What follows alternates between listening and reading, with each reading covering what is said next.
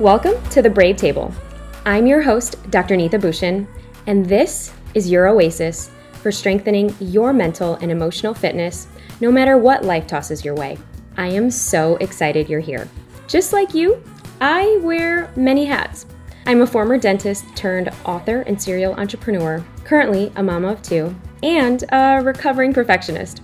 Every week, we'll navigate brave conversations to support your evolution at every season and stage of your life. Raw and unfiltered, we'll explore all the feels as we unpack life's unpredictable moments, from the playful to the painful, the magical and the messy, and everything in between this epic human experience. You ready?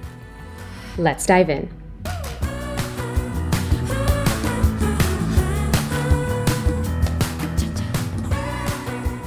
Well, hello, Brave Table fam. Welcome. If you are new, I am so glad you have arrived. I am so glad you have chosen to invest your time and your expansion into this very, very powerful episode that I have for you today. Oh my goodness. It has been a whirlwind, and I am so excited that you all have been just enjoying the episodes. This, if you are new, has been such a labor of love, and we are just getting started. And this week, I am so excited to bring you a woman that I have admired for a very long time. She actually has been so transformational in so many people's lives. And for me, my walk with her began when I was embarking on a natural birth. And I wanted to do things definitely from a holistic place. And she introduced me to hypnotherapy. And it is the one and only globally acclaimed, award-winning therapist, Marisa Peer. That's right. The Marisa Peer is sitting with us today on the Brave Table, you guys. Very, very excited. And for those of you who do not know who Marisa Peer is, she is, yes, a globally acclaimed therapist, author, speaker, and founder of the award-winning technique called Rapid Transformational Therapy, or RTT, which has trained hundreds of thousands of practitioners throughout the world. And basically, it combines neurolinguistic programming, or NLP, cognitive behavioral therapy, psychotherapy, and hypnotherapy for deeply powerful results. And honestly, you guys, it has been super transformational in my life. Some of the shifts that I've seen this woman make in literally workshops that house 300, 500, 1,000 people. People are in tears from her work. They are shifted immediately, miraculously, right after. Like, she is just the real deal. And I'm so glad she's breaking some of her concepts from her RTT training with you so that you can self-coach. You can be a coach of your life. And not only that, she has, like I said before, been such a guide for me in motherhood. I mean, she gifted me a few of her tracks, and literally it was a thing that I was listening to for days on end before I actually went into my portal of motherhood with Ari. And I mean, not only has she worked with some of the biggest stars, and when I mean stars, you would be surprised that people want to be in her energy, like biggest celebrities from Olympic athletes, royalty, Hollywood, Bollywood celebrities, heads of states, politicians, rock stars. I'm talking the creme de la creme, and it's no surprise because she is just a gem when you sit in front of her. She's been doing this for 30 plus years, and she has a new book out, which is called Tell Yourself a Better Lie, which is phenomenal. It's already a bestseller, and it's now out on Amazon, wherever you get your books. So through her events and trainings, literally she's globed thousands, hundreds of thousands of people at this point, and I'm so excited that we get to bring her and her wisdom to the Brave Table. And in this episode, we're going to dive into something that she doesn't normally talk about, which is raising her daughter as a single mother as a therapist. And she has such a powerful way of reframing some of the stories that happen in our own lives. And not only that, if you aren't a mom, because we are going to go into motherhood a little bit, and how basically she started this global movement called I Am Enough. And this is one of the things she gets asked a lot about, and she gets to bring that here today. The top 3 words that every single human being wants to know and listen and experience I am enough. And she created this for the next generation, for our children. And she's partnered up with hundreds of schools throughout the UK. And she talks about the origin story of the I Am Enough movement and why it's so important as caretakers, providers, people who are around younger people to be mindful of our actions, words, and behaviors. But not only that, if you are not a parent, if you are not a mom, how to reparent yourself, how to actually clear some of your own childhood wounds. So this is an episode applicable so much for even healing parts of ourselves, the things that we wanted to hear from our parents but never did. And like I said, she has been the source of wisdom for my own healing, my own growth. And I think you are really, really going to love her, and just how to be your own loving parent figure and heal. I love that so much. And without further ado, you guys, there are so many juicy nuggets that you'll experience in this episode, from having the right mindset to experience joy in the birthing process, to navigate your new identity as a mom, how to balance your life with your kids, and really how to harness yourself back again. And if you aren't a parent and if you are single, how to actually know what your boundaries are. And not only that, how to transmute your emotions when you're having big feelings and avoiding self-sabotage. This is something huge that we constantly do. But not only that, how to reframe your life and what happened to you when you were young, to make peace with it so that it does not spill into your relationships, your partnerships, your business endeavors. And she talks about the main pillars of her RTT work, which is rapid transformational therapy. There are 4 main pillars, and it is powerful. You will probably want to take notes or listen to this again. All right. Without further ado, I cannot wait for you to listen to this episode, and I will see you on the other side of this. Yes, this is a good one. Let's welcome Marisa Peer to the Brave Table. All right. Well, I am so excited. It's been a long time coming. Welcome to the show, Marisa. We are delighted to have you here. Well, I'm excited and also delighted. It's so nice hanging out with you. I know. I'm so glad that you're here in Austin. Yeah. And hopefully we'll try to persuade you guys to move out here as well. Know. We never know. That's so true. And I wanted to start by just saying that you have really been the guide for me in motherhood. Because do you remember this, where we were at an event in Europe, and I was pregnant with Ari, and you gave me your basically your one of the hypnotherapy tracks. Yeah. Because this was like my first foray into motherhood. And this was the track that I kept listening to, even in the crazy 3-day labor that I had.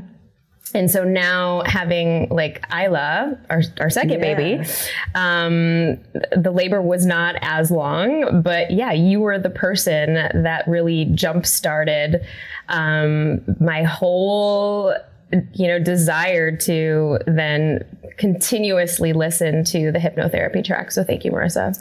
You're welcome. I mean, I think when you're having a baby, it's so important. I know your body knows how to deliver a baby. You can do it if you're in a coma, but it's really important to be super relaxed and to believe that you're going to have an amazing birth, because actually giving birth can be the best day of your life. It's the day you push out a person.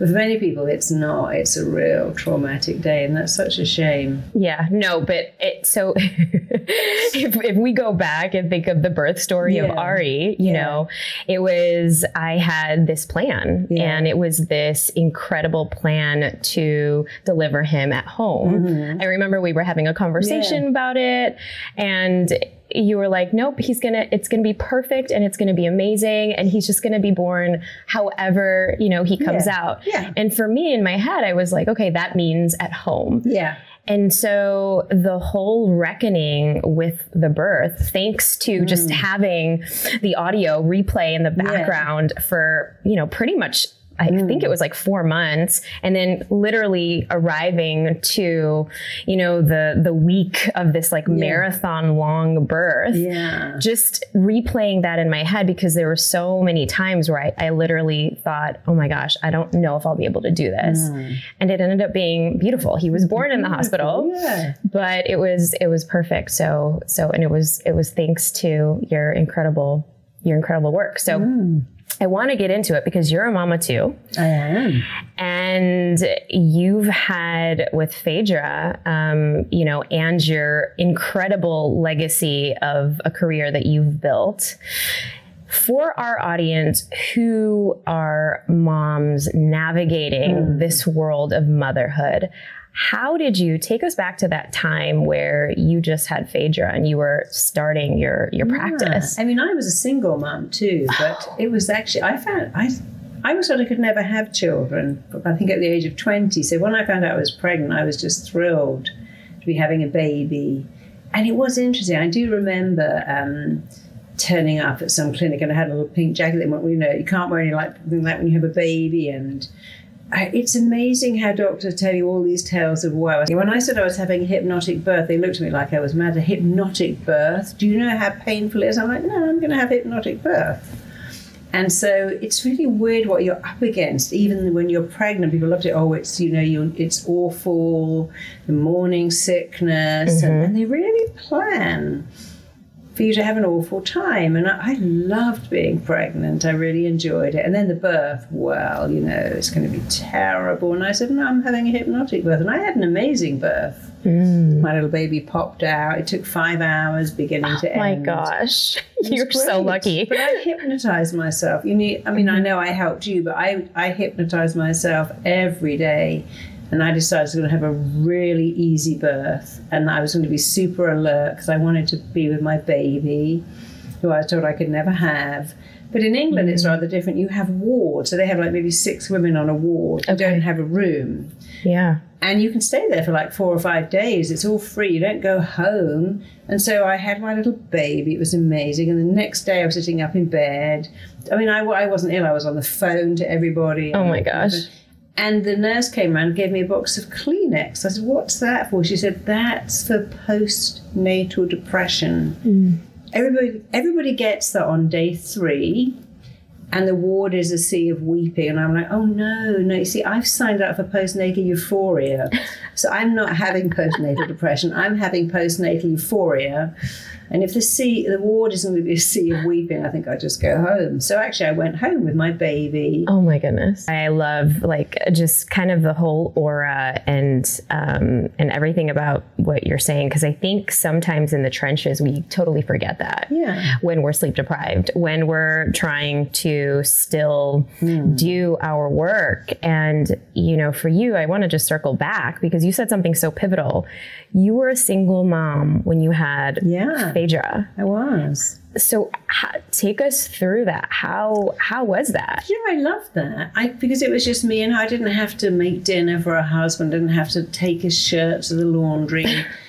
And I actually thought it was really special. It was me and her. There was lots of downsides. I didn't have someone to go, hey, what do you think we should do here? Which school? But on the other hand, I could make all the decisions without someone saying, oh, no, we're not doing that. That's not going to happen. So her dad was around, but it was actually in many ways lovely. I slept with her. We were a little team. Yeah. I slept when she slept. I didn't have to do anything except love my baby. I still worked, but I was a therapist, so I was very lucky because I could just work for a couple of hours. So I never saw it as a downside. I saw it as an upside. I mean, I had my moments. I remember once being in a store with my baby and there was a couple together. I thought, oh, that's so nice. Look, they love each other and their baby. And I didn't have that.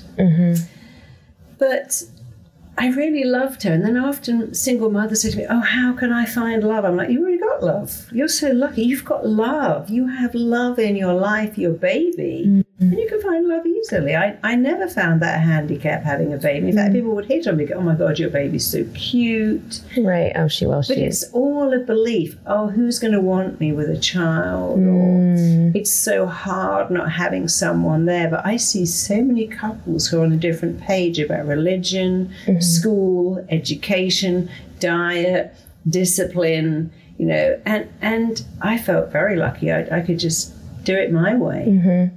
Well, what I'm hearing that in what you're saying is that really it's the reframing of our beliefs and our thoughts. Yeah. Because you could have embraced it and said, yeah, this is really tough. Yeah. I do have this child and I'm coming from lack, right? I don't have a partner, but for you were just celebrating all of the amazing things that you were able to do because you were a single mom. And granted, you had the best career in the world because you got to be a therapist. Because my mother was obsessed with being told you couldn't put an apple core on the table, you couldn't put the butter out in the paper. Oh no my God, way. The milk. Oh my goodness. See, I remember that. I remember the stress of my mother saying that, don't put that in the bin, it has to go in a different bin. Don't do that. Don't come in with your shoes on. I don't remember the fun, I remember the stress. And so I think everyone is a teacher. And I'd look at my friends that had great kids, really well-balanced kids, and my friends who had anxious children.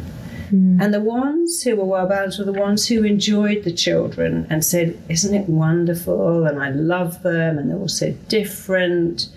And didn't really stress about each milestone or each grade, and they just celebrated. They celebrated their time with their kids because it's the best thing in the world, having a little baby to wake up to. And so, and I've had quite a lot of my friends are incredible parents, but they all have the same thing. They see it as a gift, as a joy, as a pleasure. And they say, babies are so interesting. Aren't they interesting? I could spend all day looking at them. Aren't little kids fascinating to talk to? But so I love this. And I love the reminder that, motherhood is a gift. Yeah. And, as I'm navigating now with two, and I'll be honest, and we've talked about it, it has had many moments of challenges, especially because I think that there is that sense of identity. Yeah. And there is that sense of, okay, I have to care for this child who I love so much, but I also still have dreams. Yeah, of course. And did you, because raising a child alone obviously would have all of these different pressures. Yeah. Did you ever feel that? And how did you, I guess, compartmentalize it? Or how did you get through just thinking of those times? People say, oh gosh, I went home with a baby. I thought, oh my God, I'm responsible for this person. I never felt that. Mm-hmm. When my daughter was 10, 11, 14 and going through the challenges of that age, I did think then, it must be so nice to have a partner you can share this with. Mm-hmm. But we got through that, and we have a great relationship. She's my greatest friend. So, love that. Yeah, there were times when certainly, I think the thing about being a single parent, you don't have anyone to talk to about it. No one to say, hey, what should we do? Mm-hmm. And then, of course, when you're dating as a single parent, you really need someone that loves your child. And that can be a challenge because they pretend they do, but then they don't. So that's a challenge. But on the whole, I would say, I would go back and do it all again. If I had one wish about motherhood, I wish it would take 3 times as long. Oh, my goodness. I wish the newborn baby stage lasted longer. Oh, my goodness. Toddler stage. But I only had 1, you see. If I had 4, it might be different. Right. But I actually thought it went too quickly. It goes so fast. And now Phaedra is getting married. Yeah, she's getting married. Going to have her own baby soon. Oh, my goodness. So exciting. So exciting. Yeah. So as women kind of navigate this new identity, and a lot of the things that come up, right, is what should I be doing now? Should I return back to what I was doing? Or I don't feel as motivated as I was before. I feel like this is my gift and my gift is my kid, but there's so many different avenues of what comes up. And just even, in the last year, I even struggled with a lot of the identity of, well, who am I now? Am I a mother of 2? Am I a supporter? Am I, and you have all these hormones too, like when you're in the thickness of it, not sleeping at night. So what advice do you have for moms who are so hard on themselves, yet they are trying to rediscover their new identity as a mom who probably still has big dreams? I think if you want to be a stay-at-home mom and take 5 years off work, and you absolutely should, and you should never feel bad about it. And I think if you want to go straight back to work because you love your job, you should do that too. I think when you are full of guilt about, I want to be at the office, I should be at home, I'm at home, I should be in the office, you have to find your own way. There is no correct way for being a parent, you know. I do have some regrets. One of my biggest regrets is I was never into cooking. It just wasn't my thing. And now I realize my daughter loves cooking. She's such a foodie, so is her fiance. I think, I wish I'd actually really got into... Occasionally we'd cook in the kitchen together. If I made a cake, she loved that. But it wasn't my thing. I mean, I cooked for her, but I didn't ever love cooking. And if I had an au pair or a nanny, I'd say, can you cook? Because that was always very important. Right. But I regret that now because she gets so much pleasure from cooking. And then someone else told me something else, and it's so true, that all your children ever want is for you to be present with them. You can't be present, but when you are with them, be present. And so the true. greatest gift you can give your kids is when you come home from work, just be present with your child, switch off the phone. You can't be present with them all day, but when you're with them, if you are present with them, I still know with my daughter, if we go out for lunch, leave the phone in the bag, really be present. That's all they want. They just want you to be present with them. And it's very hard when you just come in and you're going to cook and there's laundry and there's phone calls to make. And you really have to think, I just have to put all of that aside and be present with my child. I can maybe do the laundry later. I can maybe batch cook. You just have to learn ways of being present, and that's my biggest regret, that I learned that much later in her childhood. I wish I'd learned it. So interesting. It's so interesting. And I know that, there's just so much good stuff here, and I want to switch gears because there's so much that we have to unpack in our time together. And I want to switch gears to a lot of the work that you have taught so many people in terms of just the whole mantra, which I know that I've said this quite a bit after you've kind of created a global movement around it. Yeah. The whole I am enough. Yeah. And I think that, as now a mom of two, plus navigating the complexities of, just life in general that we all go through. Yeah.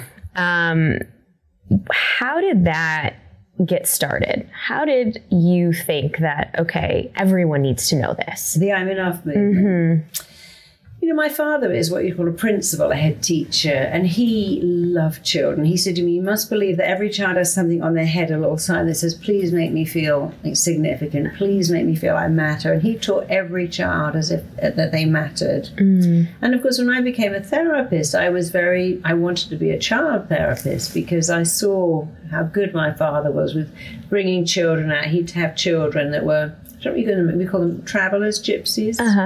And they would only ever come to his school because he would get them very included. He could always draw out any child. He could take a very lost child and turn them into a computer whiz kid because he found them fascinating. And so I wanted initially to be a child therapist, but then I realized that's actually very hard because you have 3 patients, mum, dad, child. Usually mum and dad are divorced and they've all got their own agenda, and I thought, wow, this is hard work. I've got 3 clients all the time. Right. But when I began to work with clients individually, I saw that every client coming in, their problem always stemmed from their childhood. And it always stemmed from having parents who didn't pay attention to them or expected too much of them. I mean, the parents that expect too much of them do so much damage. And just give you a little hint here. Typical Asian immigrant parenting right here. Let your children do what they love. You can only be good at what you love. If you find what you love, you can become amazing at it. So if you have a kid who likes gardening or baking, you can't make that kid be a scientist or a pianist. I have In fact, the hardest kids are the ones whose parents say, my child's got a headache all the time. They get it when they play the piano. I said, I've never had a kid in my room ever who likes the piano. Many parents think they've got to learn the piano. They hate it. You can't make a child love music. You have to find out what they love to do and support them in being good at what they love. And part of school too is loving school. So I love the fact that you love reading. She's always loved reading. She loves art. She doesn't really love math. And I think we try and force our kids into an avenue. He's going to be a doctor. He's going to be an accountant. And that's great if they love it. But you have to nurture their dreams because that's what they'll be good at. So when I started the I'm Enough movement, it was because every person would say, I'm not enough. Every addict I worked with said, I need more. I need more cake, more food, more alcohol, more drugs, more stuff, because I'm not enough. And I realized initially my clients were school teachers, parents, and then my clients became movie stars and Olympic athletes and prime ministers and politicians. They said the same thing. And then I realized it's really a global thing. There's not enoughness. And it's very important as a parent to understand, and I know all the parents here care, but when a parent appears to not love their child, the child never stops loving them. They immediately stop loving themselves. They can't go, my mum's always crying because she's depressed. My dad's always angry because he drinks. They go, my mum's always crying because I'm not enough to make her happy. My dad drinks because my dad doesn't visit me because I'm not enough. And that's very difficult. But you have to go back to your kids and say you're enough. And actually somebody wrote to me and said, there's a little boy at my kid's school. He comes in, the first thing he says, I don't have a dad. I don't have a dad. Everyone's got a dad except me. She goes, what can I do? I so want to help that kid, but I don't know what to do. The dad had left and the mother was desperate, and this kid really felt it. I said, the only thing you can do is have that kid round a lot, tell him he's awesome, and if the mother lets you, give him a mirror and write on it, you are an awesome kid and you are enough. And she did, and she said it was amazing.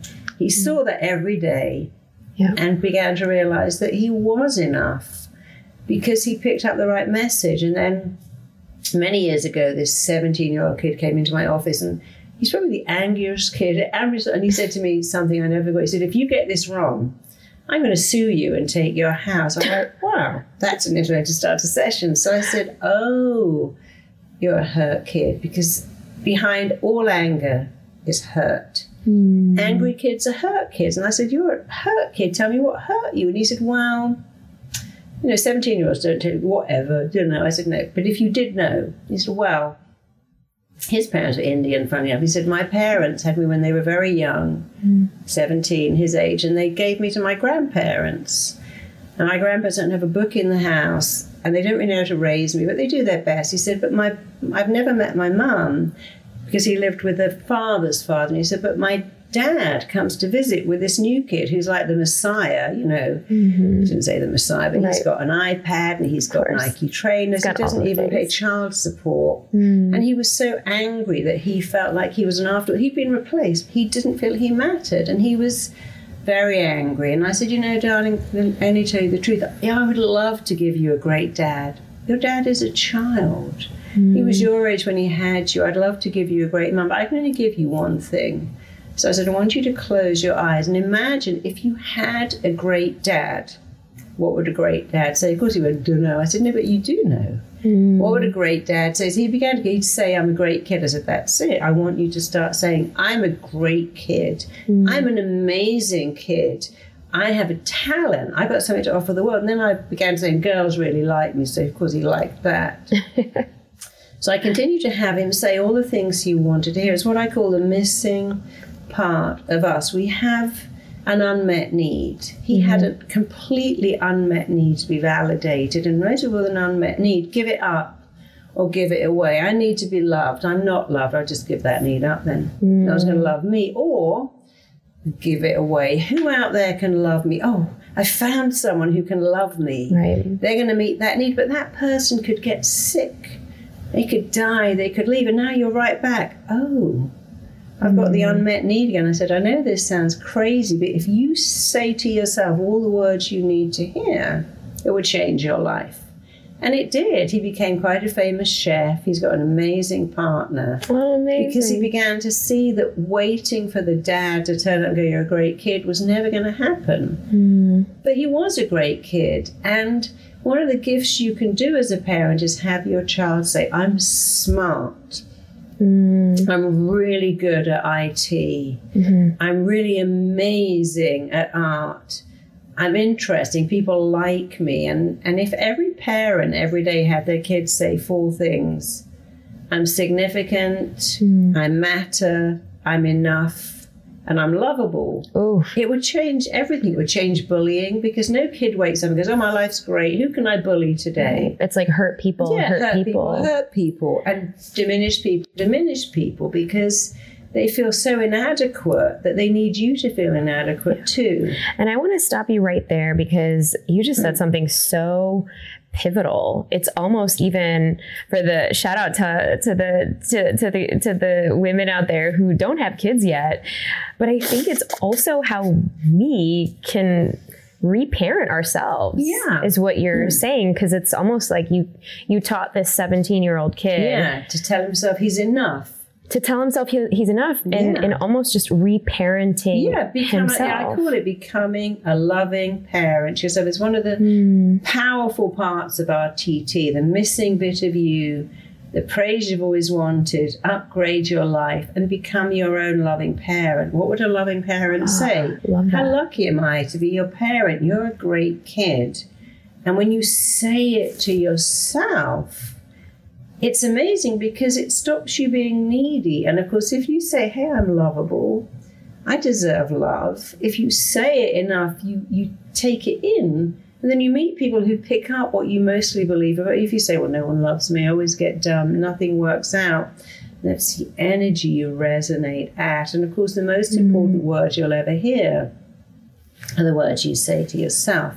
So my daughter would come into my, Mummy, what do you think I look like with a little summer dress on and ski boots? I said, what do you think you look? She goes, I think I look beautiful. I said, well, darling, that's the only thing that matters, what you think you look like. And so it's very easy to go, oh, you're so beautiful, you're so gorgeous, you're so good at math. But you have to ask them, what do you think you look like? What do you think? So if they get their painting out, what do you think? Well, Mummy, I loved doing the circles and I love doing that. And if you go, oh, everything's amazing, they actually know when it's not. They know what they're good at and they know what they're not good at. So to be able to say, what do you think? And for them to actually share. My daughter came home once and said, Mummy, do you know some people don't like brown people because she's mixed race? I was like, oh my gosh, my baby's had her first incident of racism.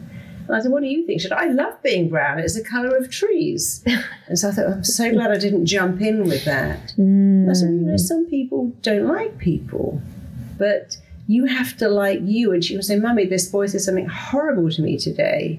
He called me a name. I said, darling, your name is Phaedra. And if people call you a name like idiot or dumb, you just go, my name's Phaedra. I don't answer to any other name except for Phaedra. So I would always teach her, try not to jump in and fix it, but give her the power to, you know, claim who she was. And I was recently on a talk on depression. The guy in the audience said, could you help me? How can I make my kid good at everything? I said, are you? He said, what? I said, are you good at everything? He said, no. I said, then don't ever ask your kid to be good at everything, because nobody's good at everything. Right. I'm not good at cooking. It's never been my thing. And to relieve all of those expectations that we might have. I have kids who go, I'm not good at drama. I said, darling, you're good at IT. Imagine if we were all good at everything. You'd never employ a gardener. You'd never go out to dinner. You wouldn't even go to the store. You could make everything. You would be doing everything. Plumbers would be out of business. And children like it when you say, find out what you're good at. You are good at IT. You know, I remember at school being forced to do sports, forced to go on long runs. And I didn't love it then, being forced to do French and science, and I hated all of that. But my father was very different. You only had to go to lessons that you liked. And in Finland, you only go to lessons you like. And they've said that's been incredible, because people, I love math. And they go, well, that's going to be your area. So, I think the whole education system doesn't help kids.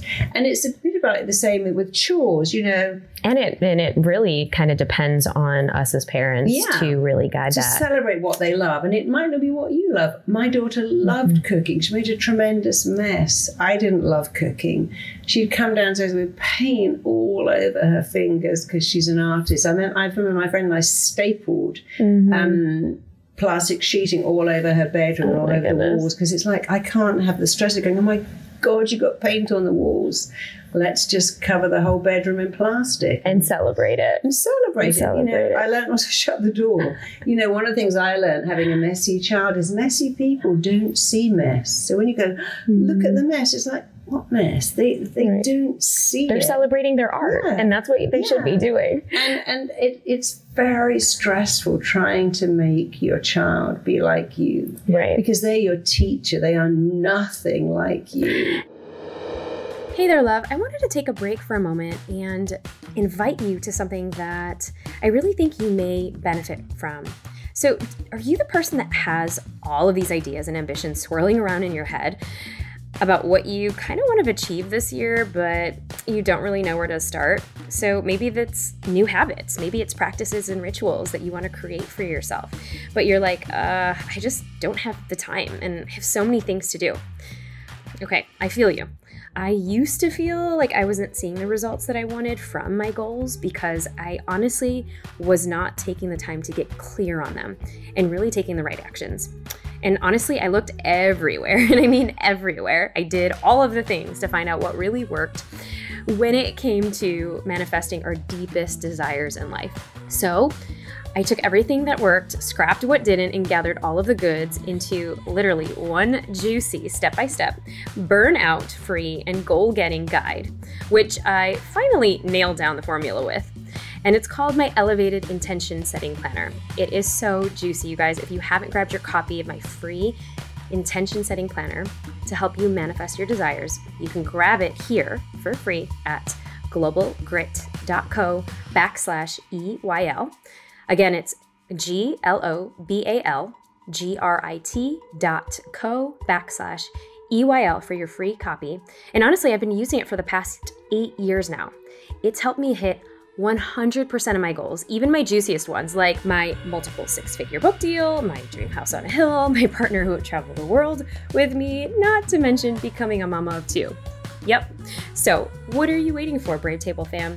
Claim what's yours now by grabbing your free intention setting planner today and truly elevate your life. I literally walk you through step by step on how to use it, and I know you'll thank me later. It is honestly my deep gratitude and my gift for you and this incredible community. So check it out. It's globalgrit.co/EYL. And now back to the show. Now, I want to go back to that because obviously in your incredible organization in RTT, and we can share with the audience what that stands for. You did mention kind of the 4 pillars, and really it kind of stemmed from the I Am Enough movement. Yeah. And so take us through how that has informed the largest institution for therapists, right? Yeah, we've trained 13,000 so far. Oh my gosh. And they are getting incredible results all over the world. But you see, conventional therapy gets it because they try to change your behavior. And here's how it works. It always, thoughts come first.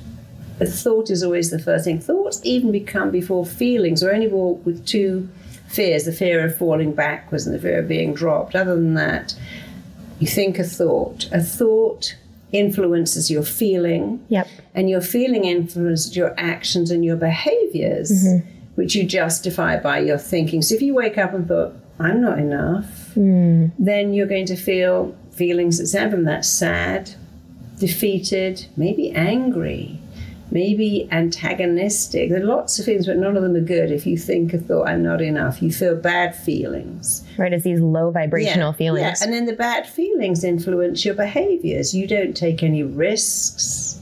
You're often shut down. Again, you could have angry acting out behavior. Many kids have angry acting out behaviors because they don't feel enough. So you think a thought, feel a feeling. Thought creates the feeling creates the action and the behavior. If you change that immediately to I am enough, you think, okay, if I thought every day I'm enough, how would I feel? I'd feel pretty good. I'd feel confident. I'd feel reassured. I'd feel more certainty. I'd feel safe. And if I thought that thought and felt those feelings, then how would I act? Well, I could take risks. I could ask people. I could ask for help. I would be brave. And I justify it because I know I'm enough. So it's like a ladder. So I was recently working with a child who said, I don't have any friends and I'm not good in school. And I said, we're going to change that. People love me and I've got a special talent, because the thought I don't have any friends makes me feel so sad and shut down. I don't ask people to be my friend because I've thought a thought I don't have friends. I feel very sad and defeated. I sit in school and eat lunch on my own. I don't join the other kids because I know I don't have friends. So if we change it to people love me, I make friends easily, I feel brave. I feel able to go to a kid and go, hey, can I sit with you at lunch? What book are you reading? I love that book. And in 10 days, that girl was completely different, totally different. No way. She was being very bullied at school. Just by changing the thought. Yeah. See, most people change the behavior. You have to just change the thoughts. Everything you feel is because of the thoughts you think and the pictures you make in your head. And the pictures you make come from the thoughts you think. Because it's really our own perspective that's driving these thoughts. Our own perspective. So RTT is always about, where did this thought come from? I've always been like this. I've always hated being the focus of attention. The day you were born, did you think you turned your head away in the crib and said, don't count my fingers and toes because I've got imposter syndrome. No baby says don't. In fact, babies hold your gaze. They try and communicate with you. Even at 5 months old, they think they're having a conversation with you. And no baby says, oh my God, I ate too many cookies. I better run around the garden and burn off those calories. No baby says, I mustn't waste that food. You know, in the womb, it's like being in Hawaii at 75 degrees. You have 24-hour room service and someone is always there. So babies are born with this interesting belief. Pretty nice life. I have whatever I want. 3 in the morning, well, I want to eat then. I don't want to eat now. And so RTT is all about, look, let's start from what you were born with. And we can reactivate, remanifest, and regenerate that, even though you think you've lost it. Because you're not born like that. You acquire it for all kinds of sad reasons. Again, it always goes back to children blaming themselves. You know, children must idealize their parents. If you work out your dad's a crazy alcoholic, that's really scary. If you work out your mum's got some mental health problems and is likely to leave you behind in a store, that is super scary. Yeah. So the child always thinks, my parents are great, it's my fault. We have to idealize our parents. And everything goes back to this, I'm not enough. Right. Because my parenting wasn't right. And actually, one of the best things you can do with your kids is say, no, darling, today, I wasn't good today. Mummy messed up. I was cranky. I don't know too much. She goes, Mummy, have you got your pyramid today? You're very cranky. Because I say, you know, today, darling, Mummy was a bit cranky. I had my period. I wasn't kind. I'm so sorry. And what that does is it normalizes the emotions. It normalizes the emotions, the human emotions that we all have when we're having a shitty day. First of all, they don't believe it's their fault. It frees them from Mummy's cross. It's my fault. Oh, Mummy's having her pyramid. Right. She's like this a few days a week. And she tells me, I've got my period today, makes me a bit cranky. The second thing it does is it allows the child to not be, if Mummy's had a bad day, I can have a bad day. I can have a really bad day and act out. And then later say to my Mummy, I'm sorry, I was not very nice today. So it allows them to take kind of ownership and agency of their bad days too. And my little girl said, Mummy, I think my teacher was having a period today. She was so horrible to everybody. And her teacher was actually in the menopause. And I explained to her, she is. And sometimes teachers are mean too. They have a bad day. It's not about you. And not to take it personally as well. Yeah, and the other thing that's very good as a parent is to separate the behavior from the child. So if my little girl one day was walking across the carpet and spilt juice, why did you do that? Because I'm bad. I said, but you're not bad. a great kid, but you did a bad thing. Tell me again why you spilt the juice. And she said, I was looking at the Flintstones. I said, that's it. And when you have juice in your cup, you can't look at the television. You have to look at the cup. So you're a good girl who did a bad thing. And I knew it was working because I went to get my daughter from school one day and the teacher went, oh my God, I've so been put in my place by a 5-year-old because I was late. And she said, I said to Phaedra, your mummy is hopeless. She said, my mummy's not hopeless. She's just late. You're not your behaviour, you know. Oh my goodness. Wasn't it amazing that she got that? And she said to me, Mummy, you're not your behaviour. And so the other thing. Oh, I love that so much. I want to stop there because you are not your behavior. Because we all do mean things. Right. And bad things. And if we can even think about that as adults, ourselves, not even just, for anybody listening that doesn't have any children, this is huge. Reparenting. I'll say to my husband, I'm sorry. I was mean today. I was cranky. I was unkind to you. I'm really sorry. I was having a bad day about something else, because we're not our behavior. Good people do stupid things. Kind people do mean things. Oh, I love that so much. And we're not our behavior. And I think even as, overachieving, perfectionist, imposter syndrome women who want to do so many things, but we do mess up. We have sucky moments. We have human moments. Sure. But to say that, our behavior does not mean that it's the end of us. I think that's I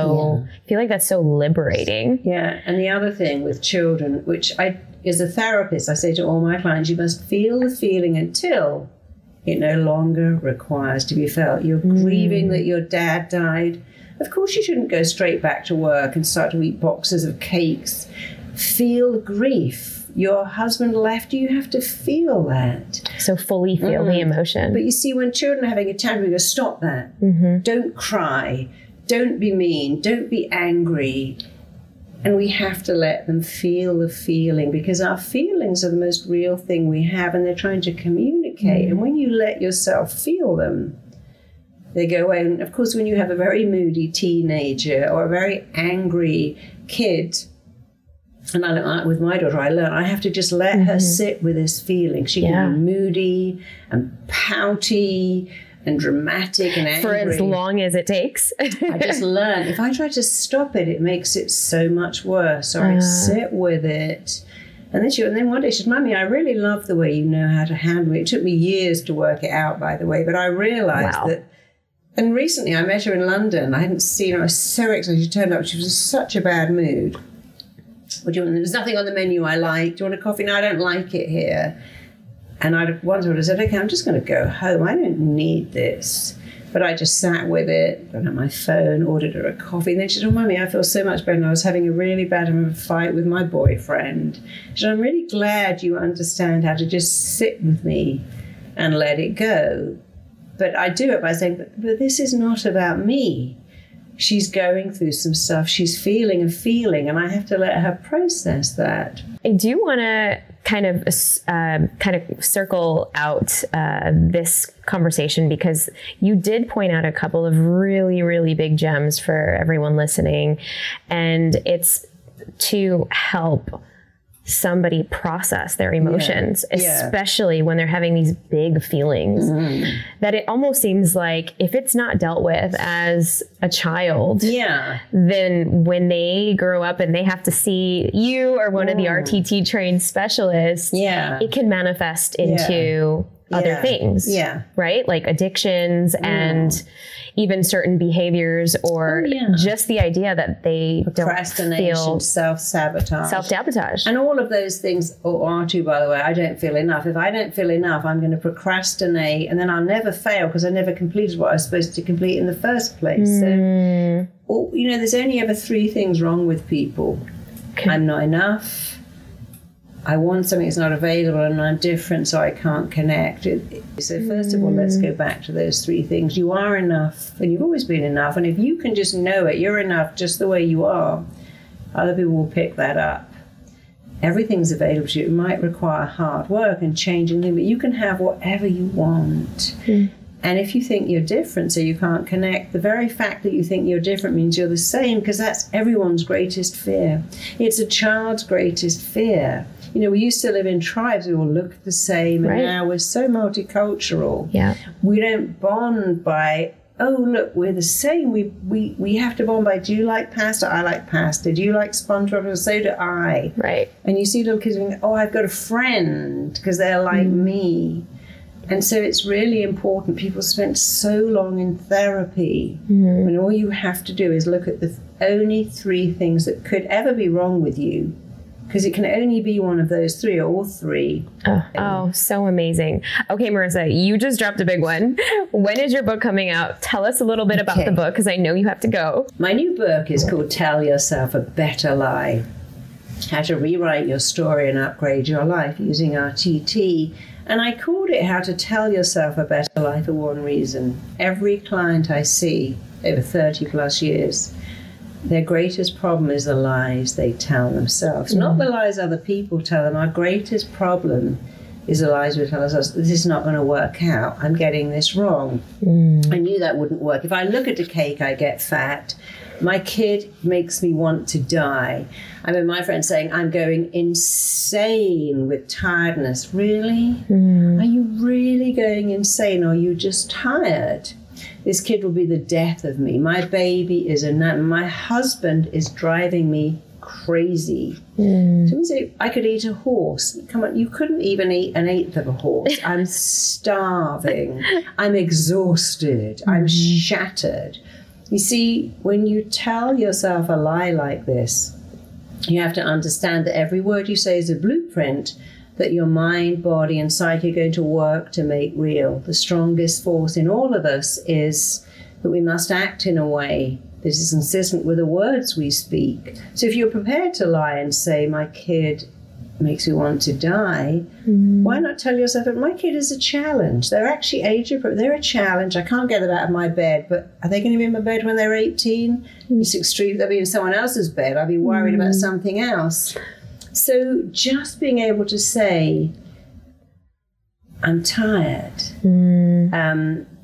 I'm a little stressed. I'm challenged, rather than this is killing me. This is driving me. Even people say the commute is driving me crazy. The line in the grocery store is hell. Because we have all of these lies that we do tell ourselves. And they can be silly lies. And every client that comes in tells me a lie. But to them, it's real. The love of my life dumped me. I'll never find anyone else. They were my twin flame. We're trauma bonded. And I hate that word, trauma bonded.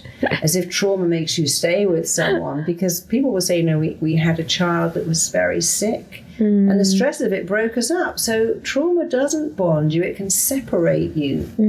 But just listen to your language. Do you say things like, this is killing me, I'm losing my shit? Someone said to me recently, I've got chronic diarrhea. I said, do you know how often you say that? Do you think it's linked? I said, do you? He went, well, I didn't have it before, but I say, I'm going to lose my shit. I will lose my shit. Somebody wrote to me recently, I read your book, and what's so amazing is I've had very painful feet and collapsed foot arches, and I noticed, I say every day, I just can't stand it. Oh my God. I can't stand my husband leaving his pants on the floor. I can't stand my kids ever putting the lid back on a jar. I can't stand all the smears on my lovely stainless steel fridge. He said, and I stopped saying it, and within 10 days, my feet don't have, my arches have actually gone back, which is extraordinary. Way. Oh my But goodness. I said it so much. So that's I can't stand it. So it's the words that you keep saying. It. Yeah. So for instance, this is what I've always done to my daughter and my husband. I say, what have you remembered? When my daughter would get to the gate, what have you remembered? She goes, my swimming clothes, my lunch. I never said, what have you forgotten? Because what have you forgotten is saying you have a terrible memory. I can't remember a thing. When you say, what have I remembered? I've remembered to come back for my keys, my phone, my books, my paper. You're telling yourself a better lie. I always remember as I get to the door, or at least the gate. And so look at the lies and flip them. No one loves me. Somebody's going to love me. I'm not good at that, but I'm very good at something else. I can't lose weight. I have a phenomenal metabolic. I'm always sick. My body is a wellness-making machine, because you can choose. You can choose whatever you want to say to yourself about your life, about your child. What you can't choose is what you do to your body when you say negative things. I know I'm going to lose the baby. I'm bound to have a difficult one. What's wrong with my kid? I'm a terrible parent. You're I've just messed welcoming up this all of child. that. I've damaged this child for life. People are incredibly resilient. We're not fragile. We're resilient and strong and tough. And you don't have to get it right. You can't get it right. The truth about you and me is we are flawed people. We're going to have flawed relationships our entire life with flawed people. You're going to be a flawed parent. True. I was. And your kid's going to have flaws. And if they didn't, they would never make friends. Oh, I love that. All my clients who are rich and famous and beautiful are so lonely. Who was it that said, Judy Garland, no one ever asked me out? Sharon Stone said, every guy I date thinks I'm the girl from Basic Instinct, and they're always disappointed. Ava Gardner said, every guy thinks I'm Gilda. They're disappointed. So if people who are stunning and rich and talented feel flawed, it's better to accept, of course, all of the flaws. Flawed. Yeah. And you're flawed, and let's have a beautiful flawed relationship instead of, I'm flawed, but I need a kid to be perfect. I'm flawed, but if my kid is perfect, I can compensate. Amazing. So where can we get the book? Because I'm dying to get my hands on a copy. So the earliest place to get it is on Amazon. You can pre-order it. It comes out on January the 10th. But it has, I think, 6 audios in it. Perfect. And they're great for parents. There's one on confidence. There's installing the cheerleader. There's how to go back and rewrite your story. And actually, I'm just about to release all my audios for small children. I'm just about to record all of them again. Confidence, passing exams, loving school, having a cheerleader. And if you can also still get the I Can't to I Can challenge. We're now putting that in American schools. We have all our anti-bullying programs. So if you Google Marisa Peer or RTT, the I Can't to I Can challenge, any school can take that. They're completely free. We'll put it all in the show notes. Yeah, and you can put all my websites. Amazing. I will. And where's the best place to connect with you? Well, I'm very lucky. My name is Marisa Peer. You can always find me. So if you go to marisapeer.com, we have lots of free audios. You can take them all. And we're going to put the children's audios on. They're all completely free. If you want to train in RTT, it really is for a mother the best job as a therapist because you're free, you choose your own hours. Incredible. You pick your own salary, you pick what to do. And a lot of our RTT that are specialised in infertility, which is incredibly rewarding. Amazing. So go to rtt.com. Perfect. Train with us. Perfect. Do what I do. And if you just want to join the I'm Enough movement, go to imenough.com.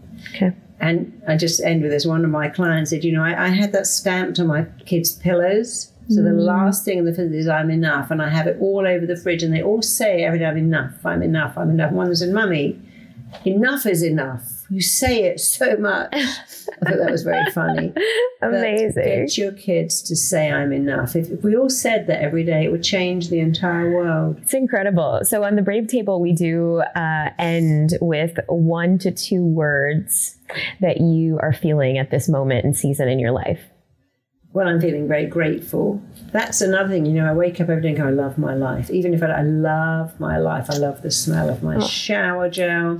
I love my first cup of tea.